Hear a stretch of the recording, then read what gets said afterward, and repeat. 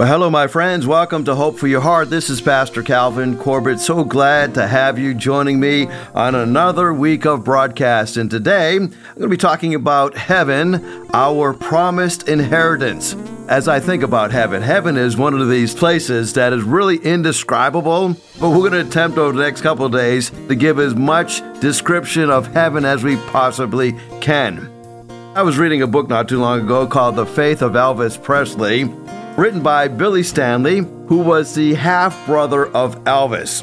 And in this particular book, he shares the ups and downs of Elvis's walk with Jesus. On a humorous side, he shared that there was an encounter between Elvis and Sammy Davis Jr. It was kind of a funny thing, and also serious in a way, but one time in Las Vegas, he was talking to Sammy Davis Jr., and Sammy noticed that Elvis was wearing a Star of David and a cross necklace. Two things that normally don't go together because they represent two distinct religions, Judaism and Christianity. Sammy said, "Well, Elvis, isn't that kind of a contradiction?" Elvis looked at him and said, "Well, I don't want to miss heaven on a technicality." Isn't that where a lot of people are today? They want to throw Jesus on the pile with everything else, hoping that will get them to heaven. I've got two verses that I want to cover here at the beginning of the broadcast. One is a very popular verse. The other is not so popular, but it speaks volumes as to who will be going to heaven versus who will not make it to heaven. John 3:16. God so loved the world. I love that. He didn't just love the world. He so loved the world. How much did he love the world? That God sent his one and only begotten Son, that whoever believes in him should not perish, but have everlasting life. Now, some people think that the Christian message, the Christian faith, is quite exclusive, but John 3:16 is very inclusive. It says, whoever believes in him will not perish, but have everlasting life. And so that's the exclusion of the gospel available for anyone who believes in Christ, anyone who puts their confidence in Christ. Now, it is also exclusive in that there's only one thing you can do to keep you out of heaven. There's not 100 things that you can do to keep you out of heaven. There's only one thing that you can do that will keep you from going to God's heaven. And Jesus gives us the answer. You're always safe when you quote the Bible and you quote Jesus, right? So Jesus said in Matthew 12:31, he says, "I tell you, every sin, every blasphemy will be forgiven, but," there it is, here's the exclusion, "but the blasphemy against the Holy Spirit will not be forgiven." Now, as I think about this verse, I'm reminded of Adam and Eve, right? God said, "Of every tree of the garden you may partake." Now, if you have a choice, there's got to be a choice, right? In order to have a choice, there's got to be something you can't do. And so God made it just as easy as he possibly could for Adam and Eve and says, you can do anything you want. You can go anywhere you want. You can eat anything you want. But since I gave you a choice, the one thing you can't do is partake of the tree of the knowledge of good and evil. So God was very inclusive. You can do everything except one thing. You can't partake of the tree of the knowledge of good and evil. Jesus does the same exact thing with everlasting life. He says, all you got to do is put your confidence in me. Believe in me. Trust in the Lord with all your heart, right? Give all of your support, all of your confidence over to him. Believe in him, right? Put your faith in him. The only thing that will keep you out of heaven is rejecting the Holy Spirit. Now, when I think about this, the reason it is so difficult for us to believe the simplicity of the gospel is because in order to believe the gospel, we really have to humble ourselves. We have to get to the point where we say, I can't do it on my own. No matter how good I may try to be, I can't be good enough. Because if I could be good enough, I would be bragging about how good I am. Now, here's something we must know about faith. Faith is not believing God will do what I want. Now, that's where some people put faith, right? We would call these people the name it and claim it type of people. If you want something, just believe it and God will give it to you. Now, faith is not believing that God will do what I want. Faith is believing that God will do what he has promised. That's what faith is. It's not claiming that I want something and believing it hard enough, because, you will soon find out you cannot have everything that you want. It doesn't matter how much faith I have. I'm not going to be 6'5". I wish I was, right? Because I have short man syndrome. I'm 5'9". Actually, I'm 5'8". I lost an inch as I've grown older. And no matter how much faith I have, I am going to be at the height I am. But I can trust God for his promises. When it comes to heaven, I had the faith to believe that I am going to heaven one day, not because I'm a good person, but because I believe in Jesus Christ. I believe that he came, that he died on the cross, that he rose again 3 days later, and I have put my entire confidence in him.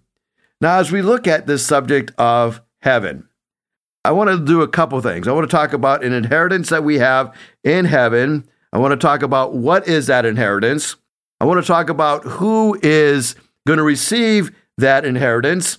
And then tomorrow in the broadcast, we'll talk about, well, why does this even matter? Now, as a backdrop, I'm going to give you a passage in Matthew chapter 25 where Jesus is giving the Olivet Discourse. And Jesus says these words, Matthew 25, verse number 34, "The king will say to those on his right, 'Come, you who are blessed by my Father, take your inheritance, the kingdom prepared for you since the creation of the world.'" So here we see Jesus is referring to the wedding supper of the Lamb that's coming. And it's the reason why you and I hopefully wake up every Sunday morning. And instead of sleeping in, we get up and we go to church. And it's the reason why we put ourselves in uncomfortable situations instead of remaining in our comfort zones, is because we have a hope. And that hope doesn't rest in us. It rests in Christ. And we realize that we have a heaven to gain. And so Jesus says that this kingdom prepared for you was prepared since the creation of the world. So I want to give you some understanding of what it means to receive an inheritance. Now, the word inherit means, in a biblical standpoint, is that we're going to receive a gift, and it is an irrevocable gift. Everlasting life is the gift that we're going to receive. Now, property or wealth passing down to another person is what an inheritance is.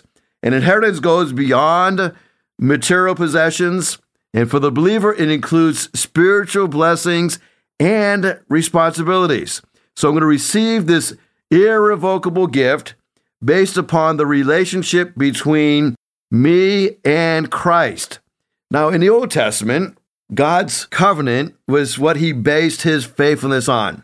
He would enter into a covenant with people, the Old Testament saints, and based upon that covenant, he would give them an inheritance. In the New Testament, our inheritance is based upon our adoption. We are adopted into the family of God. When you put your faith and trust in Jesus Christ, he accepted you into his family. When a person is adopted, that person who is adopted into the family has the same legal rights and responsibility as somebody who is born naturally into that family. In the Old Testament, it was the first child that was entitled to receive a double share of the inheritance upon the death of the parent. This privilege was called the birthright. In the New Testament, the term firstborn is often used in reference to Christ. Look at Romans chapter 8, for example, verses 16 and 17.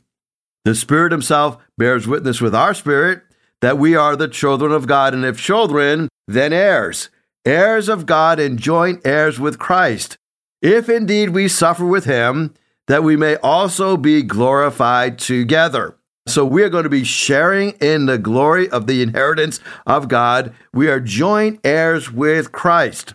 Now, in my small group on Monday night, this came up as a discussion question. What does it mean that we are sharing in the inheritance with Christ? It means that God gives us what he gives Christ. Now, we don't become Christ, but we learn that we share partially in his glory. Now, isn't it amazing when you think about the fall of humanity and you look at the fall of Lucifer? Last week we talked about how Lucifer, son of the morning star, fell. And he fell because he was filled with pride, because he wanted to be like the Most High. Adam and Eve fell into sin because they wanted to have knowledge of good and evil. They wanted to be like the Most High. They wanted to receive glory that was not theirs. They wanted to receive glory that was only for God and God himself.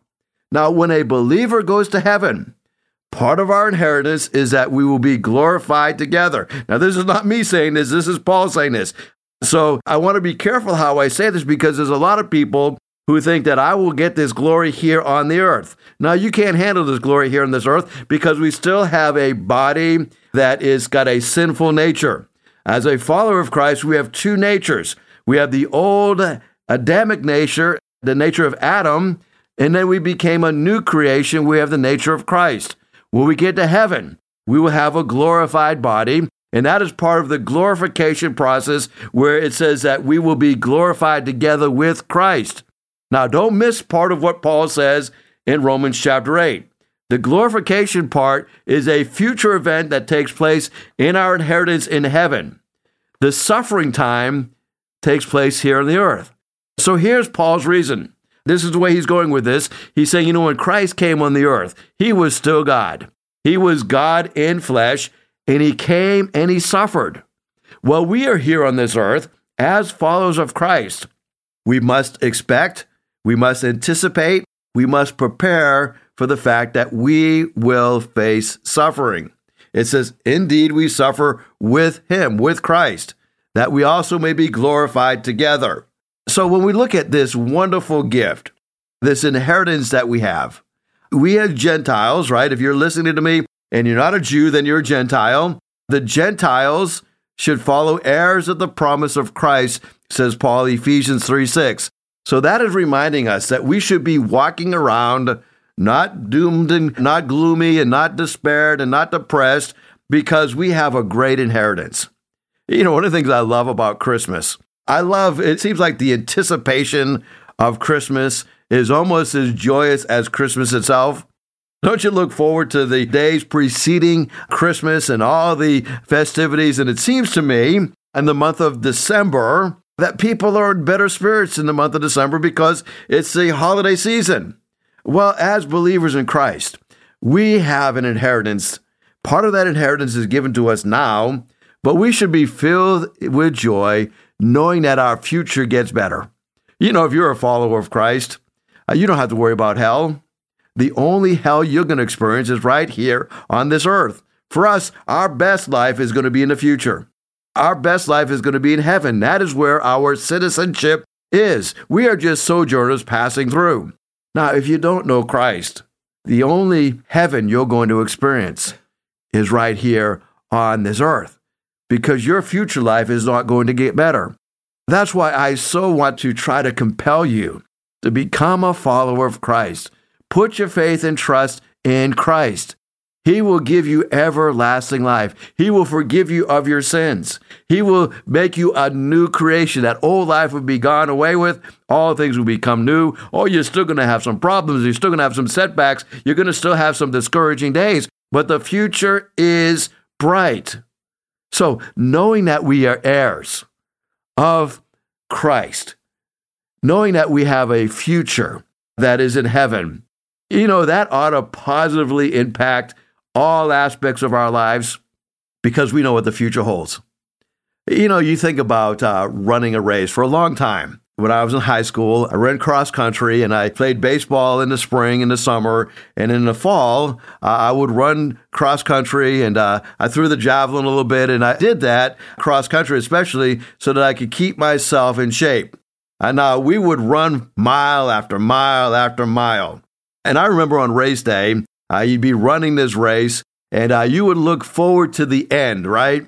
You would look forward to hopefully placing in the top 6 so that you could give points to your school and hopefully win the meet, right?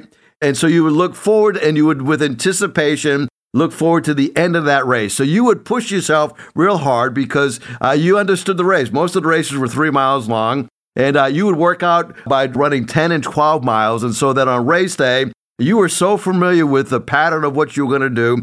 You're going to start off pretty steady to the first mile, and then you're going to increase that speed for the second mile, and then you're going to give it your all on that third mile because you knew that the end was very near. Now, you didn't start out giving your all.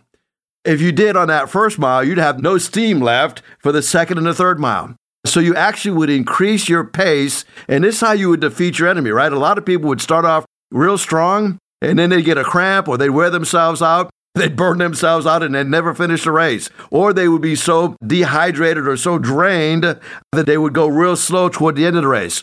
As believers, when we think about the inheritance that we have, we should be picking up the pace the older that we get, because we have more stamina. We've been walking with the Lord all these years, and so it ought to impact not only our day-to-day walk, but it ought to impact our marriages. Look what Peter said to husbands. 1 Peter 3:7. He says, now husbands, now this verse is kind of convicting, okay? Let me read it slow because I really want this verse to sink in. Okay, husbands, in the same way, be considerate as you live with your wives, and then treat them with respect as weaker partners. Now, Peter is not insulting women by calling them weaker partners. A better word would be as fragile partners. Now, you think about something that is very expensive, but yet very fragile. Let's say you have a beautiful vase, right? And it is worth a lot of money, right? You paid a lot for it. It's delicate. It's beautiful. And what do you do with that vase? You treat it with respect. You don't throw it in your garage in the bottom drawer of your toolbox. I know you put it somewhere where it's going to be safe, where it's going to be protected. You're going to put it somewhere where people can see it. And you're going to treat it with respect as a weaker or a fragile vessel. The same is true with how we should be treating our wives, right? They are very valuable, although they are very fragile. And Peter says that they are heirs with you of the gracious gift of life. Has it ever occurred to you that your wife, just as you are, is also going to receive an inheritance, the gracious gift of everlasting life? And so Peter says that if we don't treat our wives with respect, that we will have our prayers hindered. I was talking to a man not too long ago, and he told me he was really struggling in his prayer life. And I asked him, I said, are you sure the problem is with your prayer life? He said, what do you mean? I said, when I think about prayer, prayer is not just praying. Prayer involves the whole part of our lives. Next week, I'm going to be talking about the power of prayer and what Jesus says about prayer in Matthew chapter 6.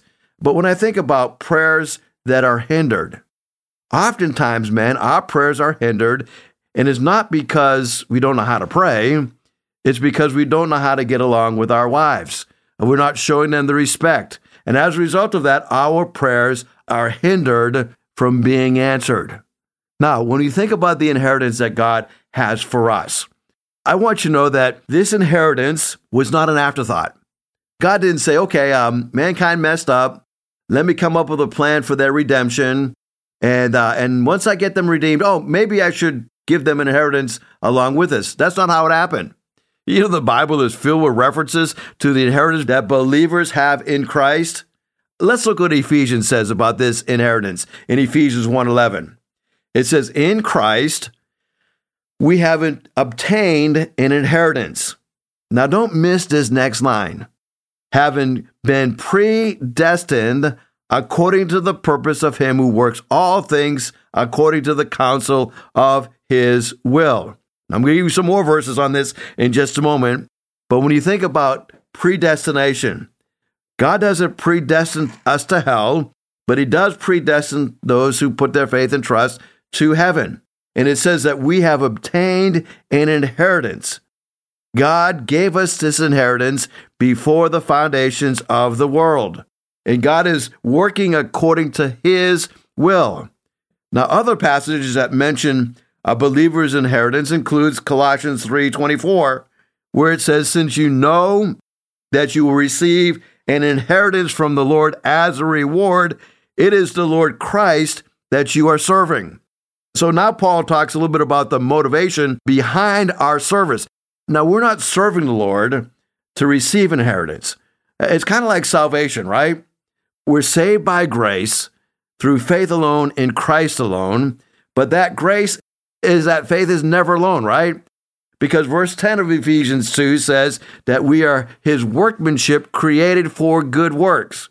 So I do good works not to receive salvation, not to obtain salvation. I do good works because I have salvation. It's an overflow of what Christ has done for me. The same is true about the inheritance that I have. Because I have this inheritance, I am serving the Lord. I'm not serving the Lord to gain that inheritance. Now, when we think about inheritance, there's a difference between a reward and our inheritance.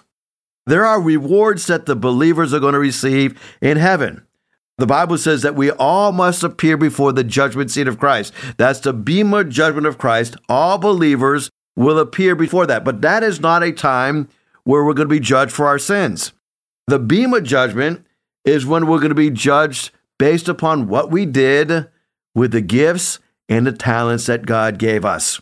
Now you think about the gifts that God has given you. If you have the gift of teaching, if you have the gift of administration, whatever your gift is, has it ever occurred to you that God has given you that gift and he's going to be basing his judgment upon you on how you handle that gift? Did you use that gift to build up the body of Christ? If you have the gift of teaching, there are people in your congregation that need to hear what you have to say.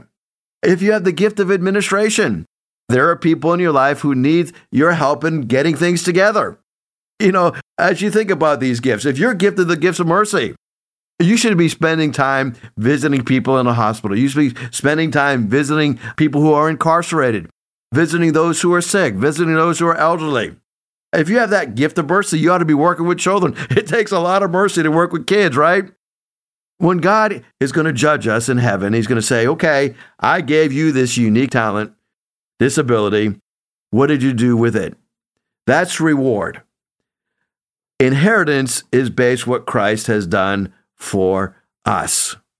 Paul says in Hebrews 9:15, Christ is the mediator of a new covenant, that those who are called may receive the promised eternal inheritance. So our inheritance in one word is God. It is heaven. It is the sum total of all of God's promises. So you can go to the bank on the fact that God promised us salvation and God promised us an inheritance that comes with salvation.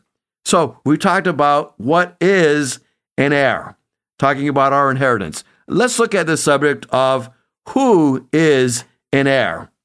Well, anyone who becomes a child of God is heirs through faith in Christ. Let's look what Paul says in Galatians chapter 3, verses 26 through 29. In Christ Jesus, you are all children of God through faith. So that's how we become children of God. We're not automatically children of God. Not everybody is a child of God. It is only those who are in Christ through faith. For all of you who were baptized into Christ have clothed yourself with Christ. There is neither Jew nor Gentile, neither slave nor free, neither male nor female, for you are all one in Christ Jesus. If you belong to Christ, then you are Abraham's seed and heirs according to the promise. So, in Christ is how I become an heir. So I want you to join me tomorrow because I'm going to wrap this up by asking the question, why does this matter? So what if I'm an heir? Does it really matter if I have an inheritance in heaven?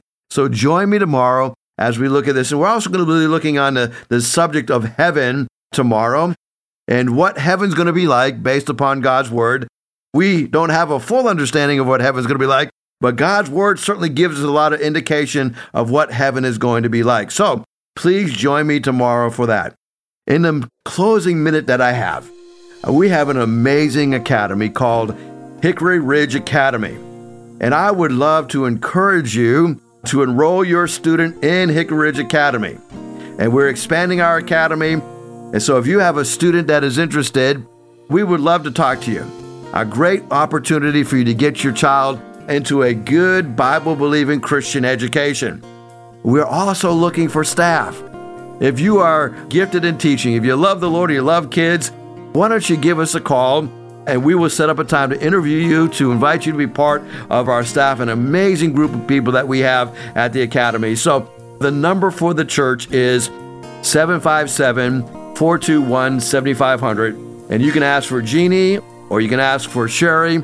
If you have any questions about Hickory Ridge Academy, whether it is enrolling a student, getting information about the school, or if you're interested in a teaching position or even an assistant teaching position, we would love to talk to you. Well, thank you so much for joining me today. God bless you. I look forward to part 2 tomorrow. If you'd like to hear this broadcast again, you can have a free download at buzzsprout.com/1890557, or you can listen on Amazon, Spotify, Google Podcast, and Apple Podcast. Hickory Ridge Community Church is located at 3320 Battlefield Boulevard South in Chesapeake, Virginia. Sunday service times are 9 a.m. and 10:30 a.m. We'd love for you to join us.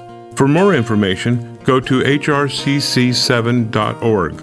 And remember, no matter what you're going through, in Jesus Christ there is always hope for your heart.